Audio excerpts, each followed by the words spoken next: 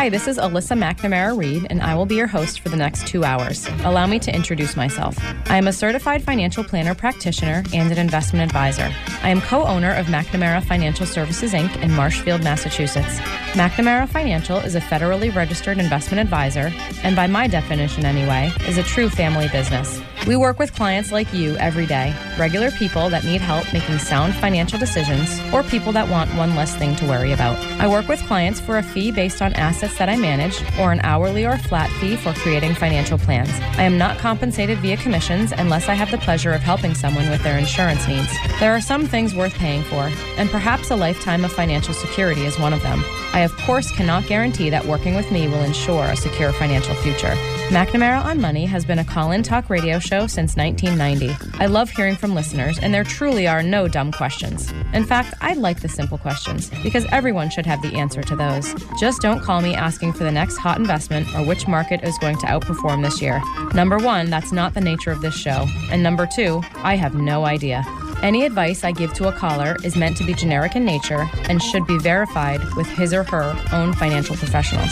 You will hear about a variety of topics on this show that relate to investments and personal finance. We try to cover topics that people can relate to regardless of their net worth or financial situation. And of course, we try to keep it interesting. I would crunch numbers for 2 hours or spreadsheet cash flows because I'm a total math nerd, but that wouldn't much make for good radio.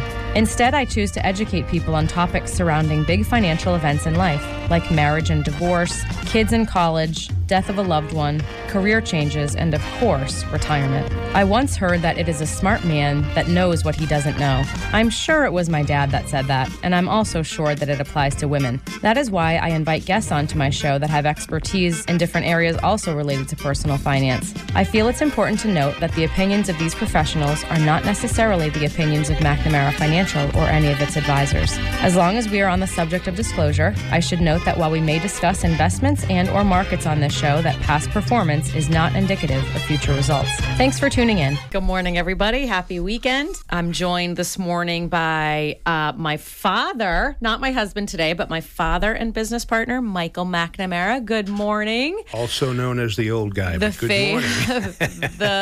the Michael McNamara, the famous, the founder, et cetera, et cetera. Nice. So this is fun. We haven't done a show together. I was going to say. It's got to be 2 years. Yeah. It's year and a half. kind of cool doing the show in the Lowell area as well, but it's also a pain in the neck because obviously everybody knows we can't broadcast at the same time. So I know. Justin and I kind of man that up there because he's just getting started with it, and you and Kirk down here. But this is nice. I might do this some more. I haven't seen you for a while. I know. Speaking, and it's a shorter commute for you than Lowell. It sure is. There's no question about that. So, maybe someday we get the shows at the same time and do a simulcast and have all of our lives a little bit easier, and then have live calls from all over. That would be kind of cool too. Yeah. It is what it is till it changes. Until it changes. All right, so I'm hosting, but I did not do the outline this morning, so this is fun. So it's not often that someone does all the preparation for me and literally hands me an outline. So this is wonderful. How unusual is that? I know, that was great. I didn't have to stress last night. I think we have the same genes. Anyway, so all right, so here's the title, folks. And it's probably the longest title I ever came up with, but that's okay. So the title is just, because you gotta get people excited at the beginning of the show so they'll stick around. Although I'm pretty sure the people who listen to us will do it anyway. Financial stuff folks hate to talk about or worry about or don't think about. I feel like I could shorten it to just financial stuff people don't want to talk about. Financial pains. But they either know about it and hate it, they know about it and ignore it, or they don't know about it. And so I have 20 different things we could chat about today that would fit that category. And as we were talking before the show, like anything, there's some basic financial stuff everybody should be doing. And for literally 31 years now, we've been trying to present pretty much all the same concepts, but we try to do it differently to get people. No, well, that's true. We just do the same show over and over and give it a different title. Well, you have to, because the basics don't change. I could say if everybody out there lived within their means and saved a few bucks for retirement, we wouldn't need a show. But that's just not how it is. We wouldn't need a profession either. Well, that's not true. Investment's complicated. We're being simplistic. But So, yeah, folks, if you've heard us talk about these things before, well, there's a reason for it. But we try to come at it from different areas to keep you interested, I guess would be the best way to say that. Yeah. So that's so different areas of your financial life, you either know about them and hate them, okay, or you know about them and ignore them, pretend they don't exist, or you don't know about them, and there's a whole bunch of people listening to us that obviously fit in all those categories, depending on the piece of stuff we're talking about. So anyway, so that's the first thing I was thinking about. Now the second thing is, every time we do one of these, we're going to start with what the problem is. Okay. We're not going to talk about portfolio analysis. We're not going to talk about health insurance. We're going to talk about the problem, because that's how people think, and then we can talk about some of the options in terms of what they have. So, so don't let me get away from that. Whenever we get to a thing, you're going to say, what's the problem, and then how does this all work? Okay. So folks, I sat down and I have 20 things we can bounce around for about the next 7 hours, probably, but we only have a couple. We'll keep it to 2. Yeah, I understand. Okay. And Alyssa hasn't seen any of these. And the game we're going to play is she's going to pick one and we're going to talk about it. And I would be extremely surprised if we get through all 20 here this morning. There's no way. But that's okay. And then the other thing is, so folks, if you're out there listening, you fit into one of those 3 categories on any subject. It's pretty easy, sort of a thing. I'd love, I haven't been here for a couple of years live in Marshfield. Yeah. So if I've got a few Marshfield callers that are regulars that have missed me, we'd love to have some callers. Well, just to say hello, but preferably on the subject, but whatever. Okay. 781-837-4900 is the call-in number. There you go. All right. So you've had a chance to look at our 20 little financial stuff. I looked at least 10. I didn't get to the second page yet. Well, I guess we're going to talk about something on the first page. One thing I have not personally chatted about on the radio in a very long time is disability insurance. I was going to guess that. I once in a while we do a dedicated insurance show, largely surrounding life and long-term care. Yeah. And we touch on disability for sure, but it's not often that one comes up. Yeah. So I'm going to start off with the problem. See that? You hopped right to the insurance thing. Okay. So that's the theme of the show here. So folks, here's the deal. What would for you working folks, okay, who go to work every day like most of America, what would happen if for some reason or other, either you and or your spouse, if you're married, couldn't go to work for some period of time? Okay? And the answer is that for a whole lot of folks, that's either mighty scary or potentially catastrophic in terms of somebody's financial circumstances. Yeah. So if you think about it, what's the most valuable asset most people have?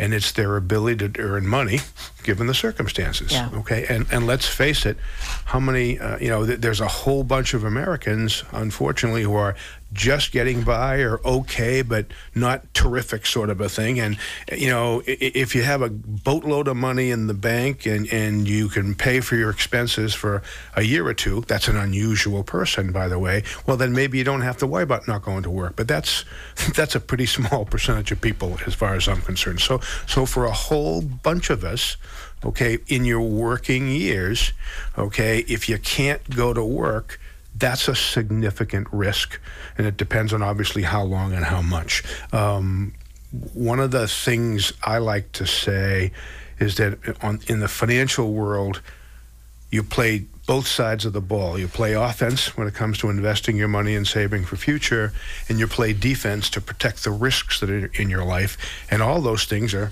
financial stuff, sort of a thing. So the solution to the problem, well, there's, I think, 2 of them. Okay, if you're going to be out of work for a short time, a month or a 2 or a 3 or a 4. By the way, it might seem like forever, even if it's a month or 2 or 3 or 4. But the solution to that is to have a chunk of money in the bank that we call emergency reserves or rainy days. Okay, and if you had 6 months worth of your expenses in the bank right now, tomorrow, I guess you could be unemployed for 6 months and still be okay because you drew down on your emergency reserves. Okay, so the answer to a short term not go to work is to have a rainy day fund, an emergency reserves fund, call it whatever you like. Okay, and that kind of brings up another subject.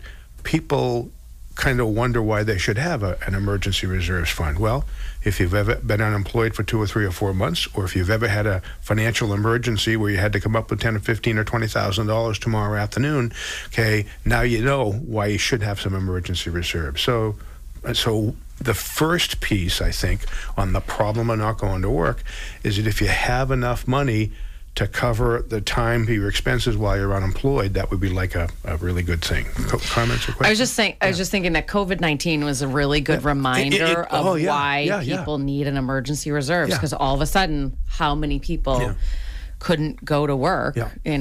Businesses literally shutting down. So I think it's nice to, like, a little jolt to that was a jolt to everyone for a lot of different reasons and in many regards, but financially speaking, absolutely, and a good reminder of why we need cash in the bank. Yeah, and by the way, hate it, ignore it, don't know about it. The disability pretty much fits in the don't know about it, don't think about it kind of category. Not that people hate it or not that people avoid it. People just don't think about it, sort of a thing. I also think no one wants we're presenting the problem as you can't work for a period of time, right? It doesn't mean you're disabled. It just means you can't. Whatever. Yeah. You know what I mean? But it's just like you can't. You're not able to work for a period of time. It medically speaking, right? Because of you have to care for a spouse at home. You have to care for one of your parents for a couple months while disasters happen. Yeah. Whatever. I think people don't want to talk about this because nobody wants to think of themselves as being disabled. It's a similar conversation to long-term care. No one wants to imagine themselves in that situation. It's not going to happen to you. It's one of those you're in denial type conversations. So when you get reminded about it because you weren't thinking about it, then you're ignoring it. Or avoiding it. See, this all connects. Okay. Fortunately, a lot of larger companies will provide long-term and sometimes short-term disability insurance at a reasonable cost, partially employer paid. So fortunately, there's a lot of people that have this coverage just as part of their employee benefits. Generally speaking, that's for people that were working for very large companies. Yeah. So we covered the short thing. By the way, if you're self-employed and don't maybe you ought to have a year's worth of emergency reserves, because if you're a married couple, both who are tenured teachers, well, maybe you don't need as much, but you still need some. Okay, but anyway, so on the short term, not to work, emergency reserves is a solution. But when it gets to longer term, then that gets pretty scary, okay? Obviously, the worst long term is the rest of your life, okay? Or I guess the other definition is whenever you ran out of your emergency reserves, it just became long term, from an issue there, okay? Right. And that problem probably can't be solved by emergency reserves. It has to be solved by the insurance. Yeah. Okay. There's see if you can get on the website. I did. Policy Genius. I did. I got on the website. So folks, so if you're working, let's see, that might be 1 or 2 people listening to us, maybe more. Okay. And if every nickel of your income and or both incomes, in the case of a couple, if every nickel of that is needed to live your life, A, take a number, and B, you got to think about this in terms of, well, what would happen if I couldn't, okay? And yet your employer may be able to help you out, okay, because they may sponsor that as one of your benefits at the place you work. Usually larger employers, okay, and sometimes they help you cover the cost of it as well, which is a heck of a deal, okay? If it's not available at your employer, well, by definition, it's probably going to be more expensive because you can pay for it for yourself. But either way, you got to think about it, okay, and make a decision. By the way, all the financial stuff that we talk about here, okay, we just want you to get to think about it and make a decision about what you want to do about it. If you do nothing about it, then you're running that risk, and that's just how it is. So anyway, so the short story is, emergency reserves for shorter periods of not being able to go to work, and disability insurance for the longer one. And maybe we can get a call from somebody who we just made nervous, okay, or whatever, and maybe we could do an example on the air of what that would cost for somebody. There's a website called the Policy. It was policygenius.com. Yeah, and it was pretty cool. I went through it last night a couple of times just to pretend. And by the way, you don't have to give your Social Security and your life away, which is what I didn't even have to give my email address yet. Which is usually what happens when you go to one of these sites, because you'll get called by 12 insurance people tomorrow afternoon. But anyway, if there's somebody out there who's been thinking about it or just started thinking about it, we can kind of go through the quote here for some, based on your age and that's disability insurance is only for rich people. No, hello. If your income, every nickel of your income and or your spouse's is necessary to live, you at least have to think about this, because it's a risk that you can run. And it's, you were talking earlier about how your largest asset, for many people, your largest asset is your ability to earn income, not necessarily your 401k or your house. For younger people, this is a bigger risk. So for people in their 30s and 40s, especially with, kids and families, this is a huge risk because your ability, when you're 35, your ability to earn income over the next 20 to 30 years is an incredible asset as compared to someone who's 65 and eyeing retirement soon, where their largest asset's probably their 401k or the equity in their home. So the younger people really, really need to think about this. And while you're on that subject, younger people are invulnerable. They're not old yet. They're not worried about it. Think about it.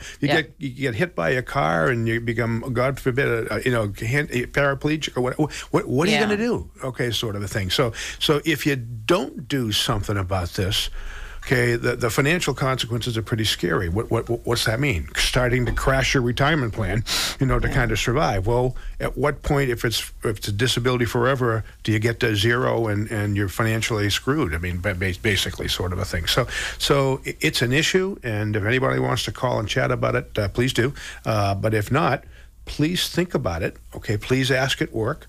And if you don't, you probably have an insurance relationship with, I don't know, most property and casualty agencies would probably also have a disability. I would think so, yeah. You would think so? The larger ones, yeah. And by the way, maybe there's a disability insurance specialist listening to us, chip in here. But the bottom line is, you have to at least think about it, and we think it's a pretty important thing. So just to give rough cost estimates. I went onto this again. We have no affiliation, or I'm not 100% sure the accuracy of these numbers because we just found the website. It's true. It's got to be on the internet. Yeah. So let's hope this is roughly accurate. But I just entered in a 45-year-old female making $100,000. Yep. I actually don't know if it's male female, if it's underwritten male female. I don't know either. If they ask, it probably is. I know life, obviously life insurance is and long-term care now is, but I bet you it's cheaper for females. If you want a side bet on that or what? I don't know. Oh, interesting. They're not as brave or crazy as males. So generic comment. I'm sorry, but I'll bet you. So disability insurance is underwritten based on profession as well as age and obviously income. Sure. So I did. I entered like finance. So like a brain power type profession. Yeah, as opposed to king crabbing in the Alaskan ocean. Right. So like physical occupations, like in the trades, for example, manual labor type occupations. The disability insurance coverage would likely be more expensive because there's more things that would prohibit someone from being able to perform their jobs if it's a very physical occupation like construction, for example, because they break a leg, they break an arm, they can't do it. Whereas if you're in a brain power type occupation, you break your leg, you break your arm, you lose sight in one eye, you can still work. So generally it's less expensive. Well, come on, you're holding me in suspense here. What's the number over here? Okay. Yeah. I did. This is a 45-year-old female making $100,000 a year. So they're showing coverage. They'll generally show coverage about 60% of that. So $5,000 a month would be the offer, and they're showing range of premium in the $400 to $500 per month range. That's $5,000 or $6,000 a year off your 100. Yeah. Yeah. Okay. Yep. So, and that's, you can go into specifics regarding how long it lasts, but that's like a good policy that would last basically until. And if that's that kind of a job, the company might cover some of it or all of it, depending on the circumstances, sort of a thing. But yeah. So and of course you can play around with the amount, lower the amount, lower the benefit period and stuff. But and now that people are aware of that and thinking about that, they're saying, well, geez, $6,000 is 6% of my 100. That's a whole lot of money. Yeah, it is. It's expensive. Well, yeah, but compared to what if the worst happens? And that's the knock with all insurance, right? You pay insurance premiums, and if nothing ever happens, you're mad about paying the insurance premiums. And when something happens, you thank God. I mean, that's just kind of the two extremes about this. But it is what it is. It's an issue people need to worry about, and just something to think about. Yeah, I was just was putting in like a physical occupation for that. Try my brother Mark, a plumber. I did. I just did construction. That's the first thing that came to mind. So it's still a 45-year-old female, but she's in construction. Yeah. I don't know what I did, but she still makes $100,000 a year. Now it's $600 to $800 a month. Yeah, so bump up because it's a physical labor occupation. Yeah. And that's more of a risk. Yeah. You're more at risk to not be able to work when you're in a physical labor occupation. Yep. And for the insurance company, it's more of a risk because there's more things that would just for yucks. Make that $60,000 for a salary, and see what the cost is. I'm going to guess for. In this case, lower salaries, it's proportionally more expensive versus the salary. But let's see. Yeah, construction again. Say 60,000 as opposed to 100. $60,000. I still have her as a female because I'd have to go back more screens to change. Yeah, just curious to see how it moves. Yeah, 45-year-old female in construction making $60,000 a year for $400 to $500 a month. All right, so a little bit less. That's 10%. Yeah. Okay. Yeah, that's a bit less money, but more proportion, basically. Yeah. Okay. Less. Yeah. All right. All right. So the conclusions are that you might want to think about what happens if you can't go to work. That's a problem. And the solutions are to save a lot of money in an emergency reserve and leave it in the bank and just look at it and wonder why you have it there. Yeah. And hope for the rest of your life you're wondering why you have it there as opposed to using it. And just one other thought on that. Sometimes, if I'm talking to a married couple about this topic, if, like, for example, it's a married couple and they're both, employed making good money, and if they don't have employer disability coverage, maybe they decide that, well, that's a lot of money, and if one of us can't work, we still have the other one. Maybe they could work more, et cetera. But if it's a married couple and only one spouse, at least for the time being, is working, so you're relying on that one spouse's income, even bigger risk and even more important for that one spouse to carry disability because the whole family is relying on that spouse, at least at the current time. The problem that everybody has, and it doesn't matter what your income is or what you do for a living, there's never enough money at the end of the month to do all the things you're supposed to do and save enough money for retirement. Folks, for the vast majority of folks listening to us, there's never enough money to make all these decisions the best. So, but if you know about it, you can at least prioritize which ones you think are most affect you and your lives and your family. That's all. Yeah. Alrighty, that was 1 out of 20. We just took a half a show. Almost the whole show. A quarter of a show. Okay. No, that was great. All right. Well, we have 2 minutes, so why don't we maybe set the stage for the next one? You want to read the second page or what? No. No, because there was another one that I wanted to chat about. I'm going with credit card. Okay, credit cards. Okay. Credit cards, credit card debt, revolving balances, high interest rates, et cetera, et cetera. Yeah. Okay. So we could set the stage for the problem. Yeah. And then maybe address the issue after the break. Okay.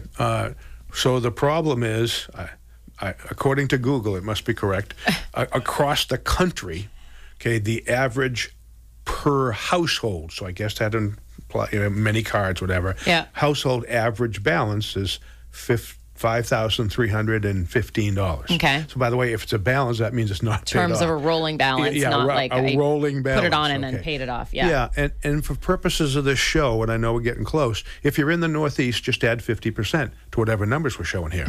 Okay, because that's the average across the country. Right. Okay, in that average, there's a whole bunch of people who don't have okay, charge cards. And oh, by the way, in the Northeast, stuff up here costs a lot more than stuff in some other parts of the world, sort of a thing. So I guess that's it. Huh? Holy cow. All right.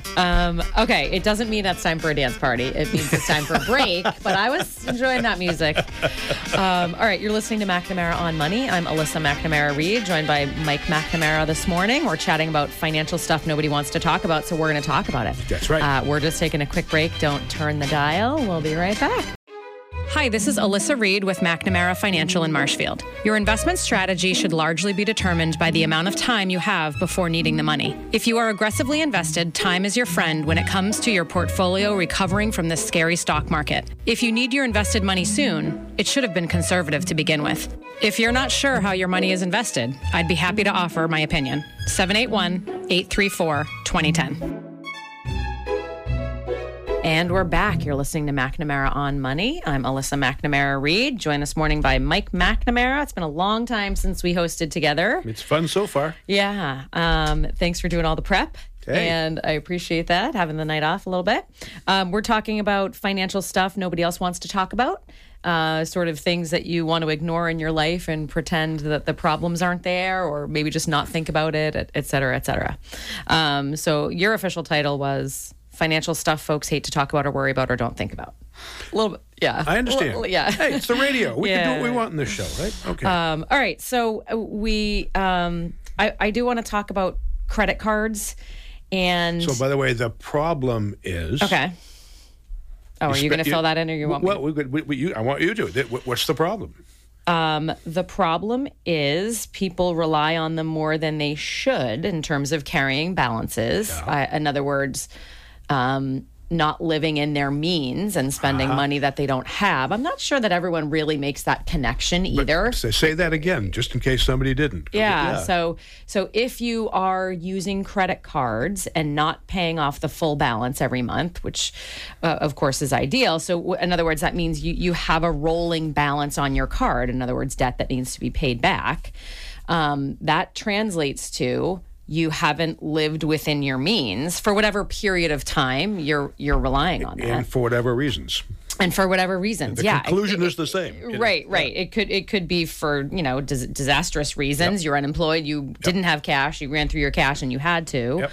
Or it could just be you're working, but you're just spending more money than you have available to you, so you don't have the money to pay off the credit card balance. So carrying a balance on a credit card means you haven't lived within your means. And again, I think a lot of people don't make that connection.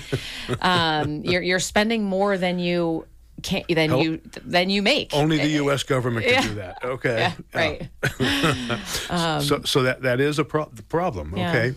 And my golden rule is, and I get to make up because it's mine, if you can't pay off your charge card balance to zero in 3 months, I'll give you a little leeway, okay, then you couldn't have afforded to buy whatever you bought, and that's a problem. Yeah. Okay, so let's do a little math here. So if the average across the country is $5,315 for a household, okay, I'm going to make up a number, and you can Google and correct me in a minute, but I would guess that the average credit card interest rate in this country is about 15%.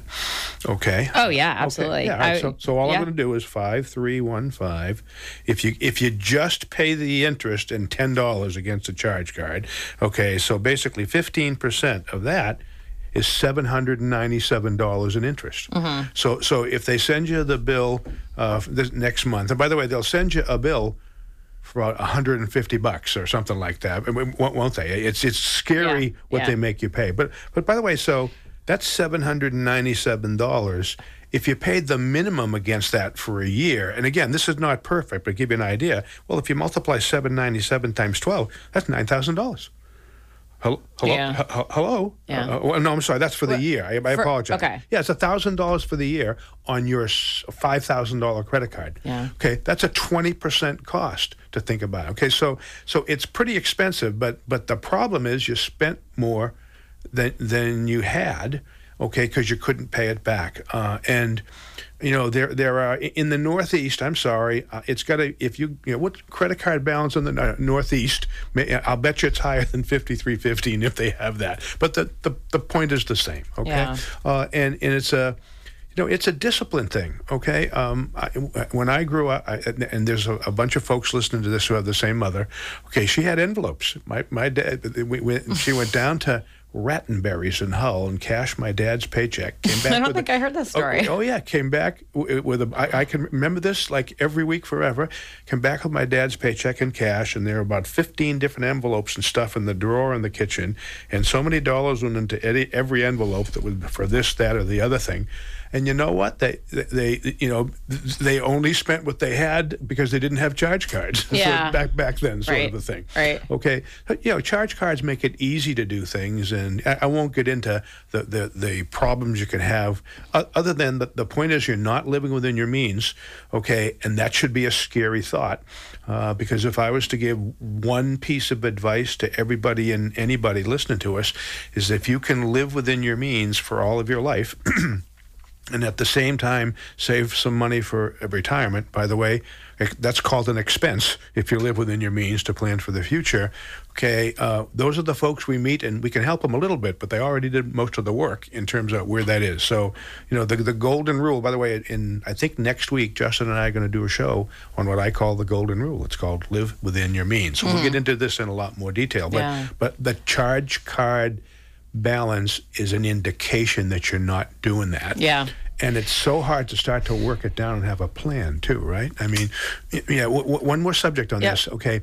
Oh no, I've got more too. Oh yeah, okay. So we've seen people, okay, who have refinanced their home to pay off their, I'll make it up, $10,000 or $20,000 credit card bill. Yeah. Okay, but if they didn't fix their spending, it's going to happen again. Yeah. Okay, so it does no good. And then you bought some furniture and you took 30 years to pay it off. 30 years to pay it off at 15% as opposed to whatever. So to say. So a charge card balance is a symptom of you not living within your means. And if you're having trouble doing that while you're working, I got a news flash for you, folks. It's going to be a lot more difficult if you're ever even going to think about retiring. Your turn. I think I think one of the problems related on this topic is that it's sort of normal and socially acceptable to carry credit card carry credit card debt. Not in my age group, maybe in yours. I think it's I think that's part of the problem. That's interesting. Is that it's just like it's kind of normal, and it's kind of like everyone's doing it. I think that's part of the problem is the mindset of it's okay, and everybody else does it. I think that's an issue. I think another part of the problem is that,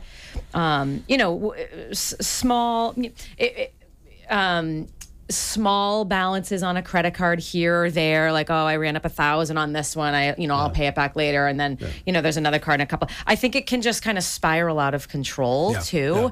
And, you put $1,000 or a couple thousand here or there, and then all of a sudden it's $15,000 or $20,000. And then people can kind of dig themselves a hole that's really hard to get out of. Yep. And I think that's part of the problem, is that if you don't correct the habit very quickly, it can get out of control. Because as you were just talking about, if you, larger balances on credit cards, if you have $20,000 on a credit card and it's 10 or 20% interest, I mean, that's $2,000 to $4,000. That's a few $100 a month just in interest. And that's a long slug to get that back to zero for just about everybody. So it's kind of scary about that. So folks, just think about that. I can remember, well, it has to be a bunch of years ago now, okay, when the fast food restaurants started going over to charge cards as opposed to cash. And the reason they did it is they figured out that people spent more money buying fast food on a charge card than they do if you reach into your wallet and grab a green piece of paper. Oh, I'm sure that's true in every single every single industry. Think about it. And it's like it's not real money. Yeah. I don't know. Where's the compliance department about the charge card industry, I guess? But anyway, it's just scary because it's so subtle and, hey, it's like a status symbol if I have the black card, right? Or the platinum card or something like that, right? I've made it. Yeah. Scary. Just really scary. Yeah. Okay. All right. Anything else on that? I think I'm done on that. Live within your means, and that's a big symptom. Yeah. And if you have a credit card, pay it off every month. And if you have debt, I think some people just don't want to address the issue either. They don't want to talk about it. I've got some debt. I don't want to talk about it. I'm in denial. I'm just going to pay my payments. But so that fits make in. A plan. Yeah, maybe not hate it, but have to ignore it or deny it versus not know about it. Yep, there you go. And I think one of the things people don't do is calculate the interest that they're paying, right? I'm always like, you've got debt like this, especially higher interest rate debt, you just have to tackle it head on. Yeah. And it's not as fun as, well, I want to invest in my, I want to put more in my account because markets are doing so great right now. But if you have a large amount of debt, you've got to tackle it head on because the interest can just swallow you up. You have to attack the capital. I guess my last thought on that is that, so I wonder how the credit card can, okay, so you got a $5,000 balance. Yeah. And they send you the bill this month, and X percent of that is paying back your capital, but it's not a very big bill. You wonder how they calculate. Oh, if by the way, So I don't know how they do that. Yeah. Okay. Do they do a payoff period? Yeah. So if you had $5,000 of, so 15%, call it 1% interest. Okay. So 1% interest on $5,000 is $50. So did they send you a bill for $500 where you pay $450 of your capital? No. I wonder what percentage is. I don't know. And what they're subtly calculating way back so that people can know. If they sent them the true bill, if a charge card said, we want everybody to pay the bill off in 2 years, you'd die when you got the first charge card bill. But think about it, okay? But I think that's so subtle and that's so scary, and people need to be aware of that. And that's why we're doing this. Yeah. Okay?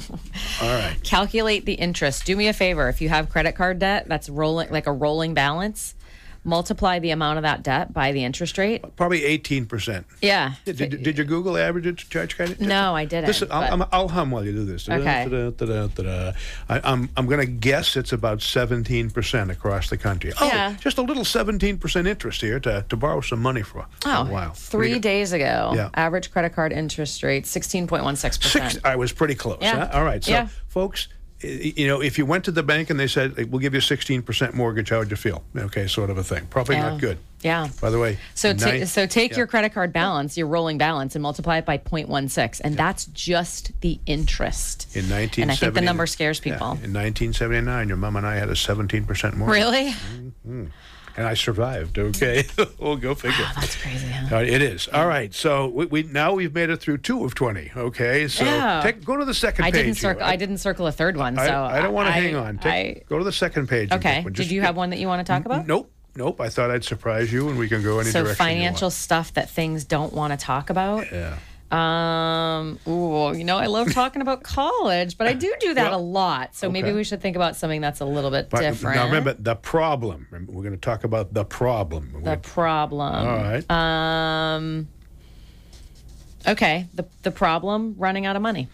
All righty. Okay. So where am I on that? Number 13. Number 13. Thank you. Okay. So where shall I start? Okay, so obviously this... How much time do we have? Obviously, this applies to folks who are retired, probably on fixed incomes, a.k.a. Social Security and maybe a little pension, and they're drawing some percentage of their necessary income in retirement from their pot of money. Okay? And so it's pretty normal to say, geesh, I'm taking this much per year out of my pot, and they're looking back sideways over the value of their pot, and they're wondering, well, is it getting bigger? Is it getting smaller? Or is it staying the same? Okay? And the answer is obviously it depends on your situation, but I will say, okay, that the vast majority of folks listening to us, and a good chunk of the folks we work with, are eating into their capital to live their lives. Yeah.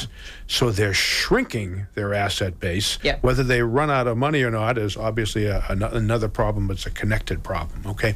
So, you read out there, well, it's pretty simple, okay? So here's another big way to think about this.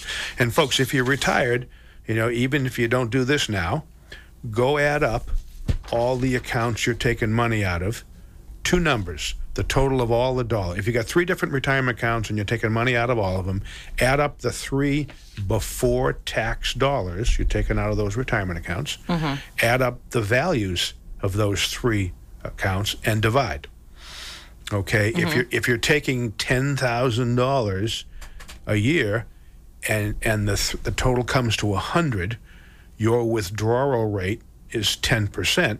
And a pretty good way to figure out quickly, are you heading in the right direction or not? Okay, are you taking more than you're making? That's my professional way to describe. I've heard that one before. Huh? Remember that. You can use that. I've heard most of your, what do we call that? A slogan? Platitudes? I've heard most of them. That's a new one. I should copyright that. Okay, so my question is, if you think you're going to run out of money, first question, are you taking more than you're making? Okay, and it's pretty simple. The way to do that is to divide the dollars taken by the pot. Okay, yeah. So please, folks, after we get through the show, or go do it. It's pretty simple to figure out what your withdrawal rate is, which relates to whether you're going to run out of money or not. Okay, so all right, let's see. If you need to take $10,000 and you have $1 million in the 3 accounts, that's a 1% take rate. Okay, so first you have to figure out what your take rate is. Okay, and everybody can do this. You don't need a certified financial planner to do this math. You might after you do it, but go do the math. Okay, divide what you're taking before taxes, okay, by the total. Okay, and then you have a percentage to gain by. And it's pretty simple. If your withdrawal rate is 5%. Okay, or whatever it is, then you go look at your pot and say, what's it making? Okay, what's it earning? All right, and a pretty simple guideline is that if you're taking exactly what you make, which is never guaranteed, you're about stable, except for one little problem. It's called inflation. If you had, by the way, let's pretend that 5% is not a scary rate to take. All right, so if you need $10,000. And let's say, let me do this for you. So 10% of $5,000 is $100,000. No, 10% of 5,000. No. 5. If you're taking $5,000 a year, or some $10,000 a year. If you're taking 100, that's 10%. All right, 200. If you have a $200,000 pot, and you're taking 10%, I should know this. That's a 5% withdrawal rate. You're taking 10,000 from 200,000. Yeah, 5%. Yeah, okay, it's a 5% withdrawal rate. Yeah. Okay, well, if you know what your portfolio is earning or has earned or will probably earn, if it's about 5%, you might take a breath. The only problem there, by the way, that's good. Congratulations, it's not bigger.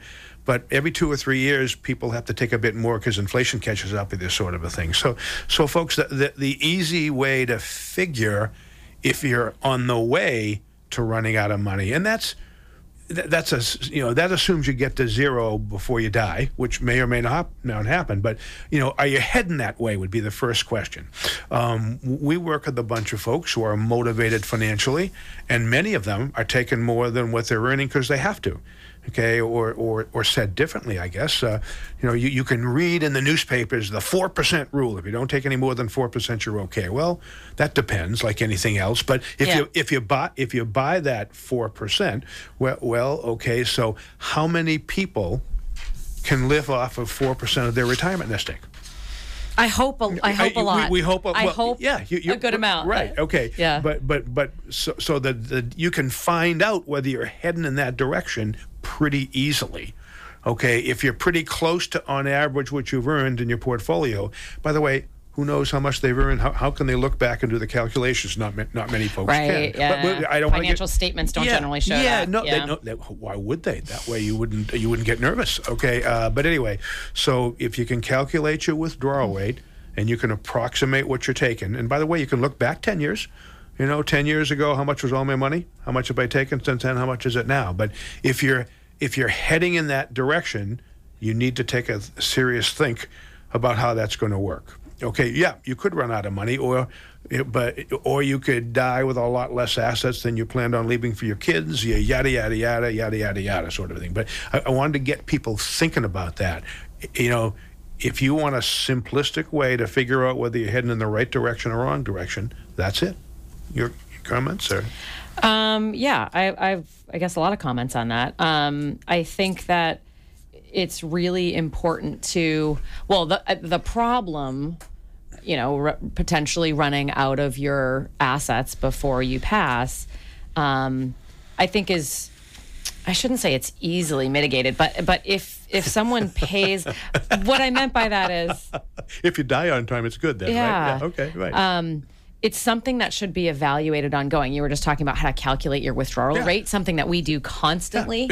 Yeah. And it's, it of course, you and I and with our clients are making sure it's within a range that we feel appropriate for age and for circumstances and for how they're invested and all that. But quite simply just evaluating that every year ongoing and making sure that, again, as your age increases, maybe the rate of withdrawal comfortably could increase as well. Yeah. But just monitoring that is how you, I shouldn't say solve, but, large, potentially, solving that problem if you just pay attention to it. And I guess the amount of discretionary expenses in someone's life can go a long way to solving this as well. In other words, if you're, we have a downturn in the market and your withdrawal rate is higher than we're comfortable with at your given age, well, if you have some room in your expenses to cut back temporarily, that's very helpful. Not everyone has that, right? Because not everyone can cut back when markets go the wrong way temporarily, but just paying attention, I think, goes a long way to mitigating that. Yeah, and I was thinking of a funny thought. So for the folks of you out there who are working with a certified financial planner and have a comprehensive financial plan in place, you probably know the phrase Monte Carlo analysis, okay, which is a fairly sophisticated computer program that can give you an idea how long you might run out of money, or let's put it this way, can make a pretty good guess is the best way to say that. Well, and you get a score, from 0%, which means you're in huge trouble, to 100%, which means you're probably okay. Yeah. Okay, and I was thinking about this the other day. You could have a 90% Monte Carlo number. I got a 90% chance of dying dying before my money runs out. Well, yeah, we have to know when you die and how much money you have. But I've got a 90% chance of being okay. Well, by the way, that 90% might include your assets shrinking down to X. By that doesn't mean you're not eating into your assets. Right.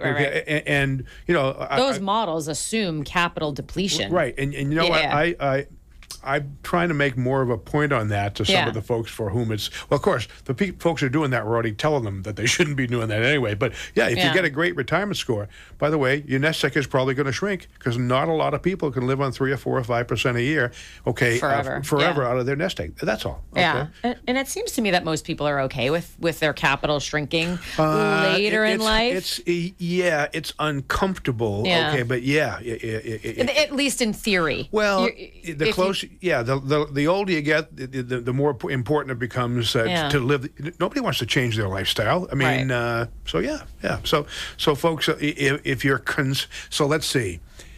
People are thinking, they're worried about, folks in retirement, that's a worry. They're worried about, they probably hate to talk about it if they're doing. Okay, I have trouble. I can think of 3 or 4 clients who would prefer that I mail off their reviews every year and not talk to them because they know what I'm going to do. Because they know their capital is shrinking too quickly? I feel like it was somebody's mother. But basically, sure, it's an issue, and the easy way to figure it out quickly, there's a hard way if you're in trouble, but that's okay. You need to do that as well. Yeah. So, anything else on that? I'm not in a hurry. I guess I could. Yeah. We could go on for about 2 more hours. I know. I guess maybe just one other... one other just thing to bring up on that is your investment strategy, because it's super important and closely related to this topic. We're talking about keeping withdrawal. So generally for retirees, withdrawal rates, 3, 4, 5, 6%, something in that range, right? Depending on your age, and the younger you are, the lower your rate of withdrawal should be. The older you are, it's okay to have generally okay to have a higher rate of withdrawal, but it totally depends on how you're invested, right? Yeah, if someone's 65 and we're saying, a 4% withdrawal rate is comfortable, but it's a different answer if they're all in cash in the bank, which our clients aren't because they wouldn't be our clients. Oh, wait a minute, that 4%, what was the strategy for 4%? Right. If it's 4% out of cash in the bank that's earning nothing, well, maybe that's too uncomfortable. Right. That's probably too uncomfortable at age 65 versus someone who's invested and their portfolio can at least earn that much on average, right? So huge, important part of that discussion is your investment strategy. Well, and connect to that is your comfort level for risk. Right. So everybody's comfortable with risk right now. I have never, in 40 years in this business, I've never met somebody who wasn't a conservative investor on the first date in terms of when we started talking with them, sort of a thing. But anyway, so if and by the way, things are changing, but if somebody said, I was going to say that's not the case for people that I meet now. Yeah, by the way, if somebody told us, we wouldn't listen and we'd say, have a good day. But if somebody said, I want to invest all my portfolio in 100% bonds, or by the way, we don't, they're not clients if they're telling us. Nobody says that right now. I understand. To us anyway. Or they've said, I'd be comfortable lowering my risk and buying some more bonds in my portfolio. Well, okay, so right now, well, here's the thought. Okay, if you went out and put all your money in 30-year United States Treasury bonds right now, hang on a second. Oh, I just heard the 10-year, Tino, it was 1.3. Yeah, I think it's, well, hang on a second. What's the 30? Well, wait a minute. Okay, 2%? I think it's under 2, I think. Hang on. Yeah, let me just go to Yahoo Finance real quickly here. Well, while you're doing that, you were just saying that a lot of the people that you've met over the years start out being a conservative investor. I think at least right now, a lot of the people that I'm meeting are starting out being aggressive investors because for the last 10, 12 years, really, investors haven't had much to worry about other than about 5 weeks last year. There are lots of little worries all the time. Yeah, you're right. But generally speaking, people that have been invested aggressively in the last 12 years really have had a great experience. Last year was a little scary, but we recovered quickly. And so everyone has like a high tolerance for risk right now. A lot of people, I should say, have a high tolerance for risk right now, but that changes over time. Yeah. So let me disabuse a few folks out there listening if you want guaranteed safe investments. The 30-year United States Treasury bond, as we speak, is 1.92% per year. So by the way, here's the philosophy, folks. If you could live on 2% a year from your nest egg, I guess you could put all your money. We're not recommending this. I guess you could put all your money in 30-year government bonds and live on 2% per year. How big does your nest egg have to be for you to live on 2% a year? Okay, is your withdrawal rate going to be bigger than 2% a year?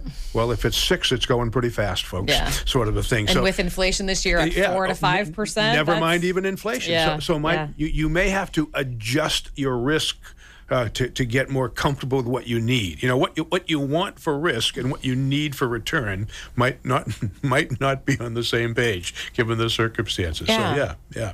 So if you're worried about it, do the math, folks. That's the end of the story. Add up all the dollars you're taking, and before taxes, if it's from the IRAs, add up all the accounts, divide, that's your withdrawal rate. If it's over 5%, you need to start thinking about something. Unless you're about 75 or 80, in which case if it's over 5%. Yeah, if you're 97 and you're taking 10%, it's okay. Yeah.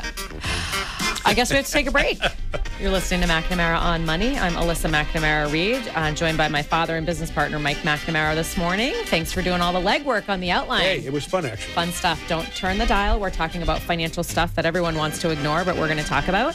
781-837-4900 is the call-in number if anyone has questions or comments for us this morning. We're just taking a quick break. We'll be right back.